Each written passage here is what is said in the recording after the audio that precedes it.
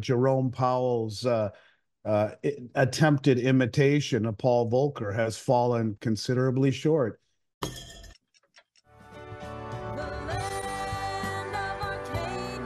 Well, hello there, my friends. Chris Marcus here with you for Arcadia Economics. And once again, it is that time of the week where we check in with Andy Schectman of Miles Franklin to discuss any matters relating particularly to the physical level of the silver market.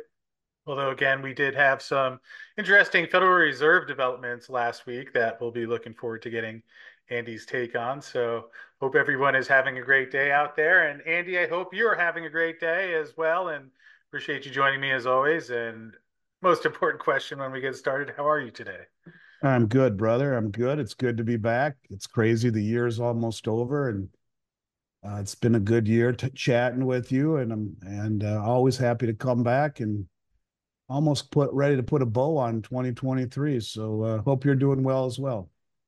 Well, I am. And something that might have seemed shocking even about a week or two ago is that looking at the silver chart, well, I guess as we're recording this, we're slightly below the starting point, about 20 cents under where we began the year, yet silver close to flat on the year, gold up on the year. And obviously, one of the big drivers of that was last week's Fed meeting and press conference where Jerome said might not be done with the rate hikes, but I think by the time they penciled in that third rate cut in the summary of economic projections for being possible next year, it seemed like that might well be the turning point.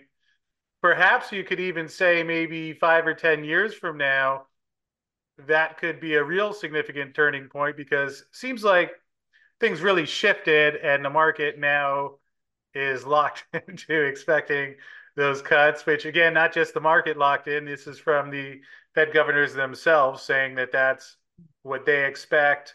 So we've obviously seen some positive movement in gold and silver since then. And with that said, I'll let you take it from there. Any thoughts you'd like to share? I know how much you love the Federal Reserve. I'm surprised Yeah, you don't have your Jerome Powell portrait behind you today. You're able to break no, away for a little bit, but I'll stop it and let you take it from there. that's a portrait we'll never have. And I think, Jerome Powell's attempted imitation of Paul Volcker has fallen considerably short.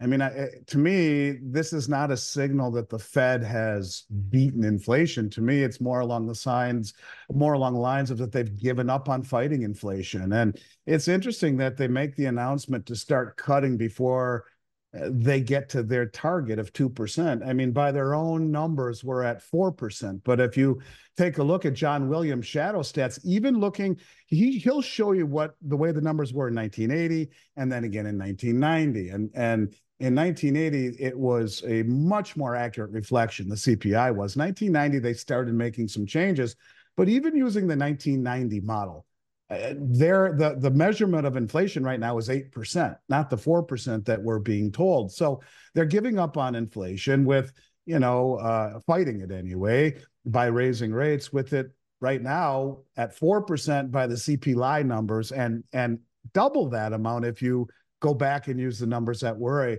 much more accurate reflection of the way it once was. And, look, I think the Fed is trapped.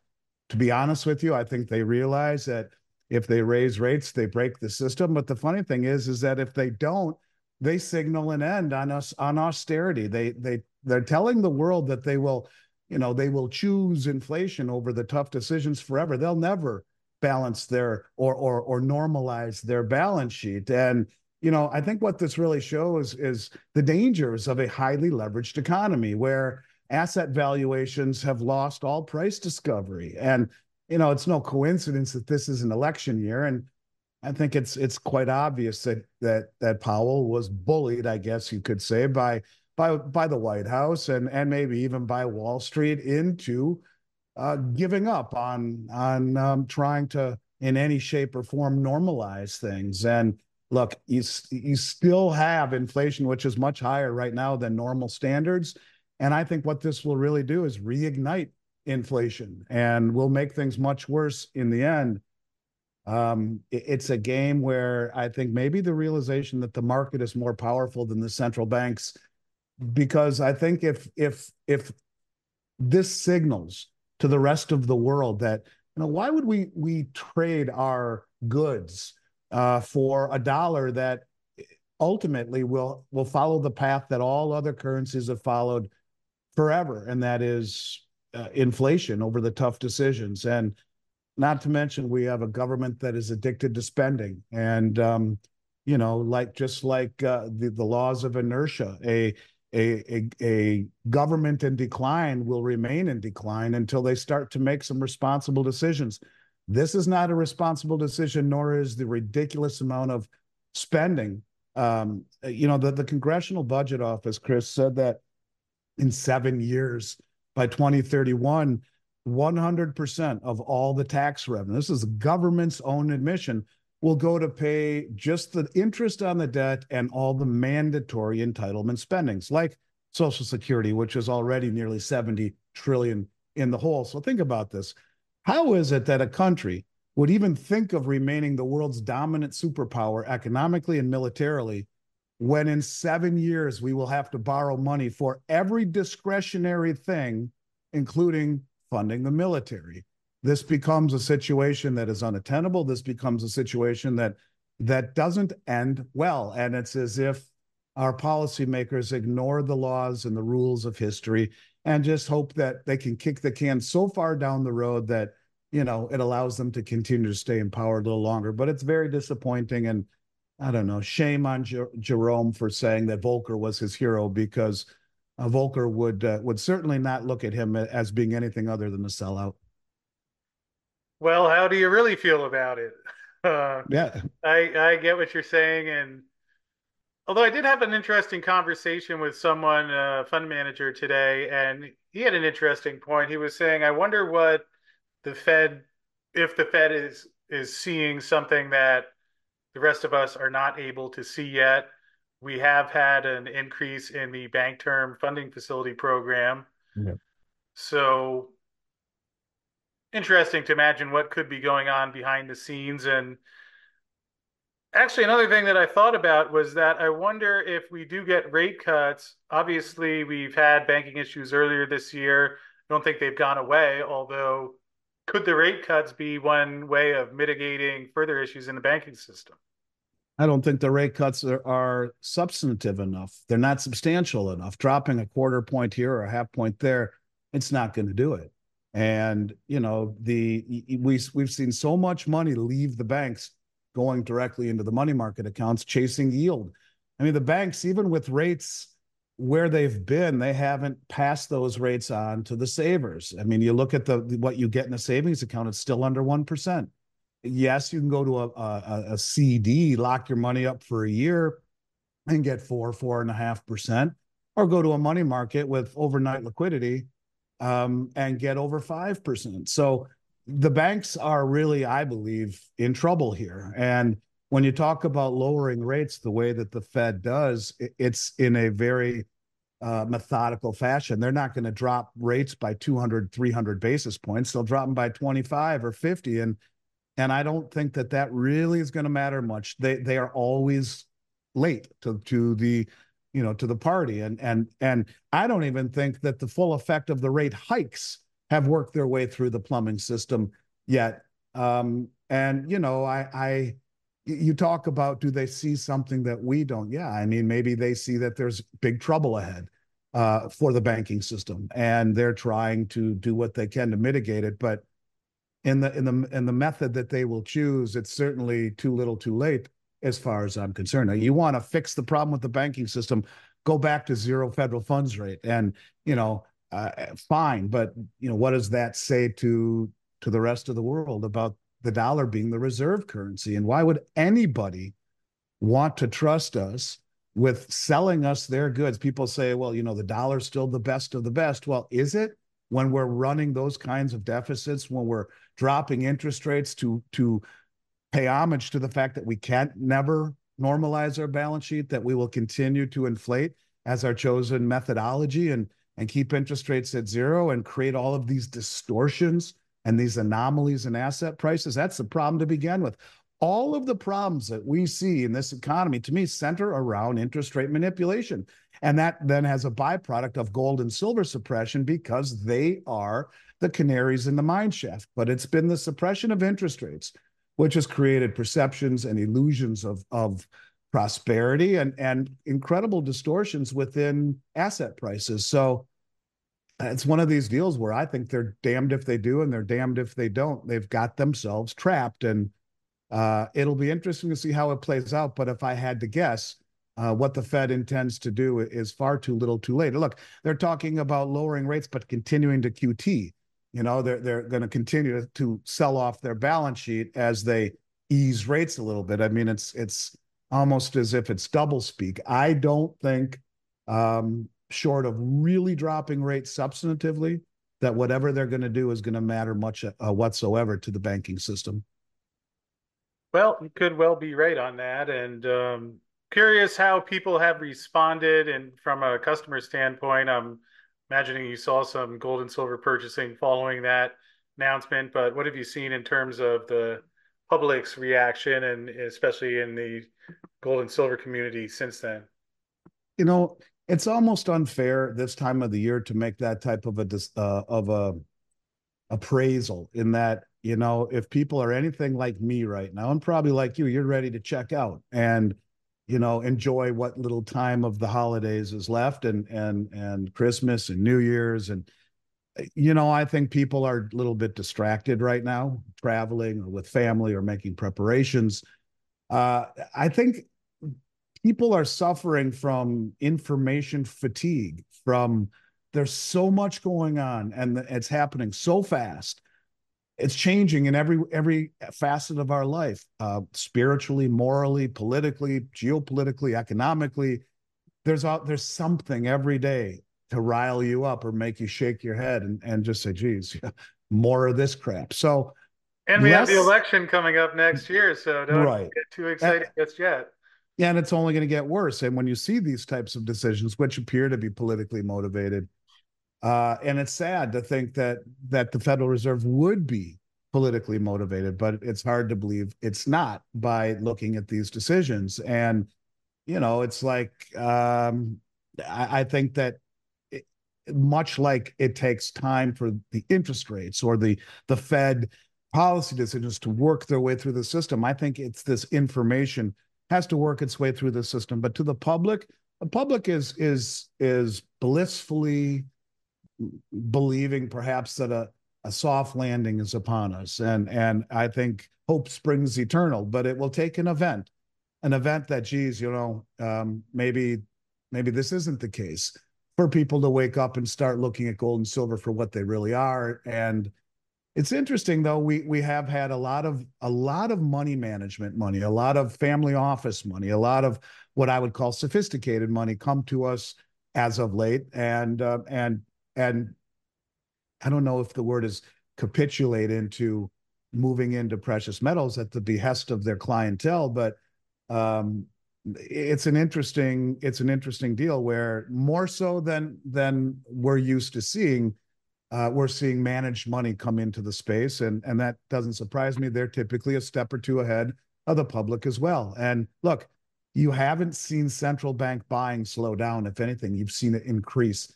And they're the most well-funded and well-informed players on the planet. They know the playbook. They're ahead of the public. And I think it's one of these deals where you can't trust your lying eyes. You got to trust your gut and do what the big money is doing, not what the supposed talking heads are saying. Yeah, plus when you think about it, if the central banks were setting records for gold buying while interest rates were getting hiked up, wonder wonder what they could be thinking now as they get closer to seeing the cut in interest rates, and I suppose in a few months, and we'll find out next year. So Yeah, remember, I mean, they're doing that in the face in real interest rates and gold supposedly move in inverse direction of one another. And that's the issue here, is that even with the nominal rates where they are factored against even the lying metrics of inflation, the real return is negative.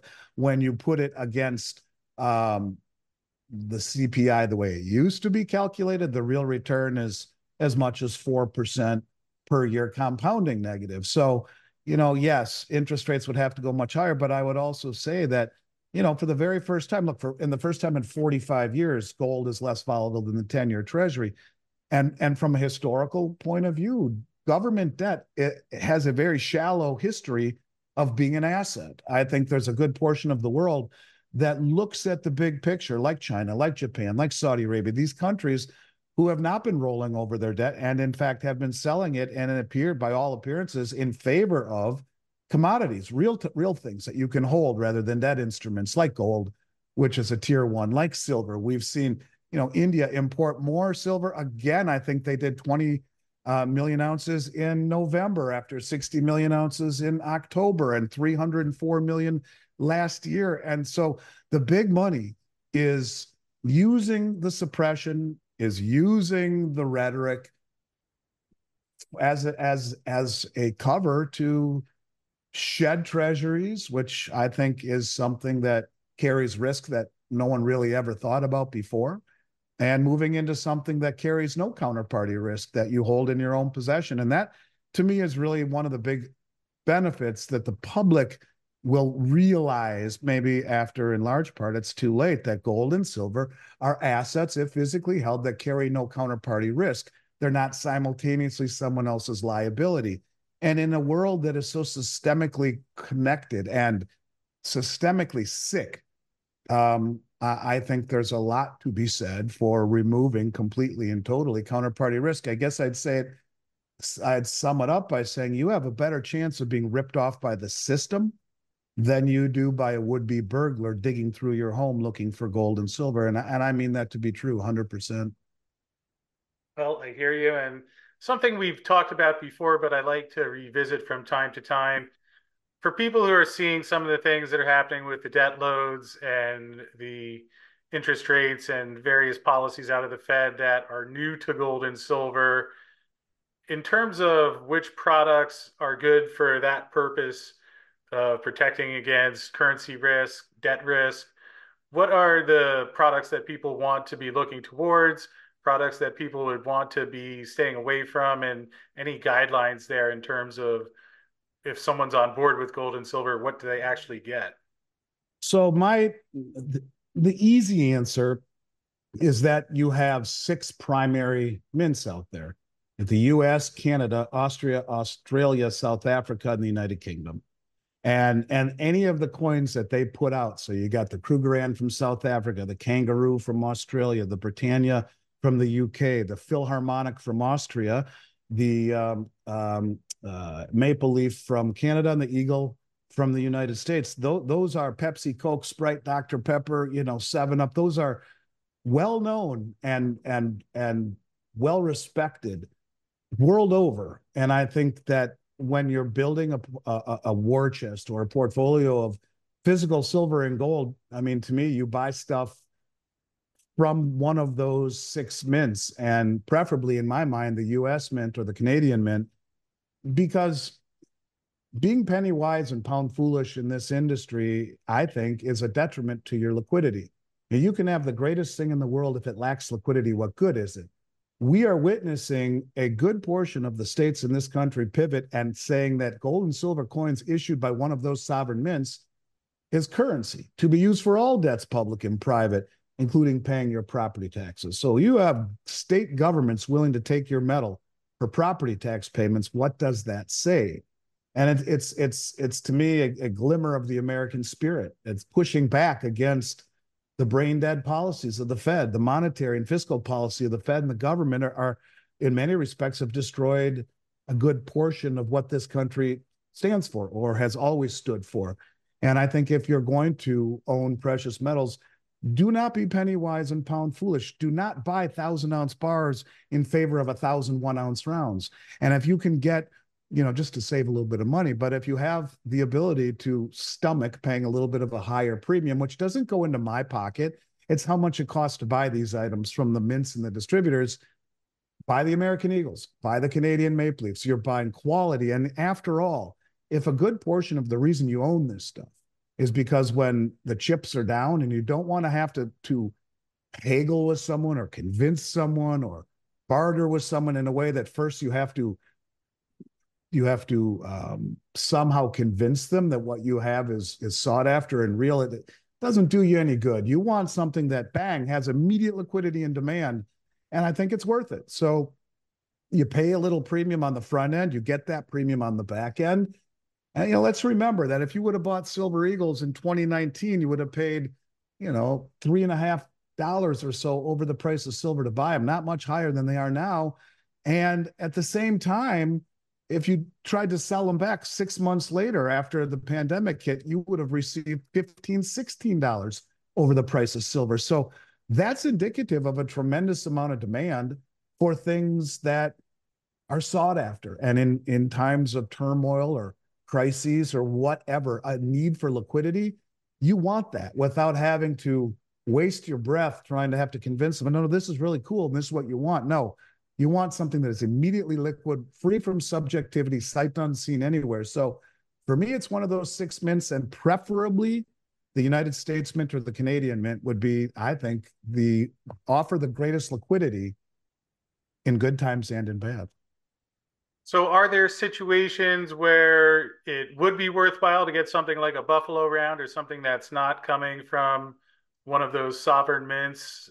Is there a certain price level at which it becomes worthwhile? Again, I get what you're saying about the recognizability in terms of bartering, although to the degree that people go to a dealer and to sell back the metals, that's another option. So, are there situations where non-sovereign mint products are worthwhile? I mean, they are worthwhile. I mean, they are, because in the end, it's Richard Russell always said the number of ounces that matter. But at least in the respect of the states that and the legislation, none of it says silver rounds. It all says legal tender silver coins made by a sovereign mint. From that perspective, it would be better to pay a little higher premium to buy the government issued coins. But look, I mean, you know, silver is silver, right? And I think it's better than not having any. And they are less money, and they are a more cost effective way of accumulating it. But I guess if we're going to use silver rounds as the example, I would simply say I think you're better off owning 5 silver rounds over a 5 ounce bar, or 10 over a 10 ounce bar, or 32 over a kilo, or 100 over a 100 ounce bar, or 1,001 ounce rounds over a 1,000 ounce bar. You can never have too much liquidity. You can never be too flexible. You can never have too many options or exits or outs. And I think that's at least what you get with the silver rounds. And look, people in this industry, for whatever reason, kind of come in with the penny wise, pound foolish mentality. And I guess that's from all the years of shopping at the big box store, and the internet has done that to us, where everything is about price. And price is important, right? It is. But I think price can also lead you down the wrong path, because I mean, if you're on trial, or for your life, or going to a heart surgeon for your life, you're not looking at who's the least expensive. You're looking at who's the best, or what's the best plan. And to me, what is the best plan? And to me, the best plan is thinking of your liquidity when you're buying it, thinking down the road, what will provide me what I really want? And that is liquidity without any subjectivity, and out without any issues down the road. So I'm not casting a bad light upon the rounds. This is an event.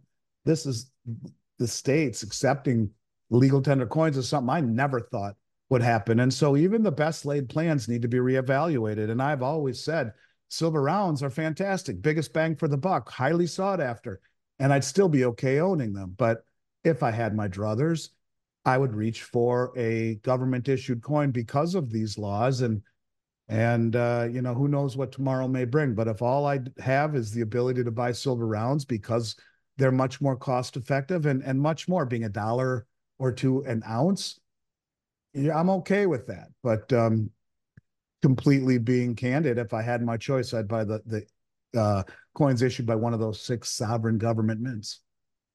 Well, that makes sense, and hopefully helpful for people, especially new people, as they're wondering, because that's a question that I also got earlier today. So appreciate the thoughts there and the preference towards the sovereigns. And Yeah. perhaps just in wrapping up, for people who are looking to add to their stack, anything on special this week that we should know about?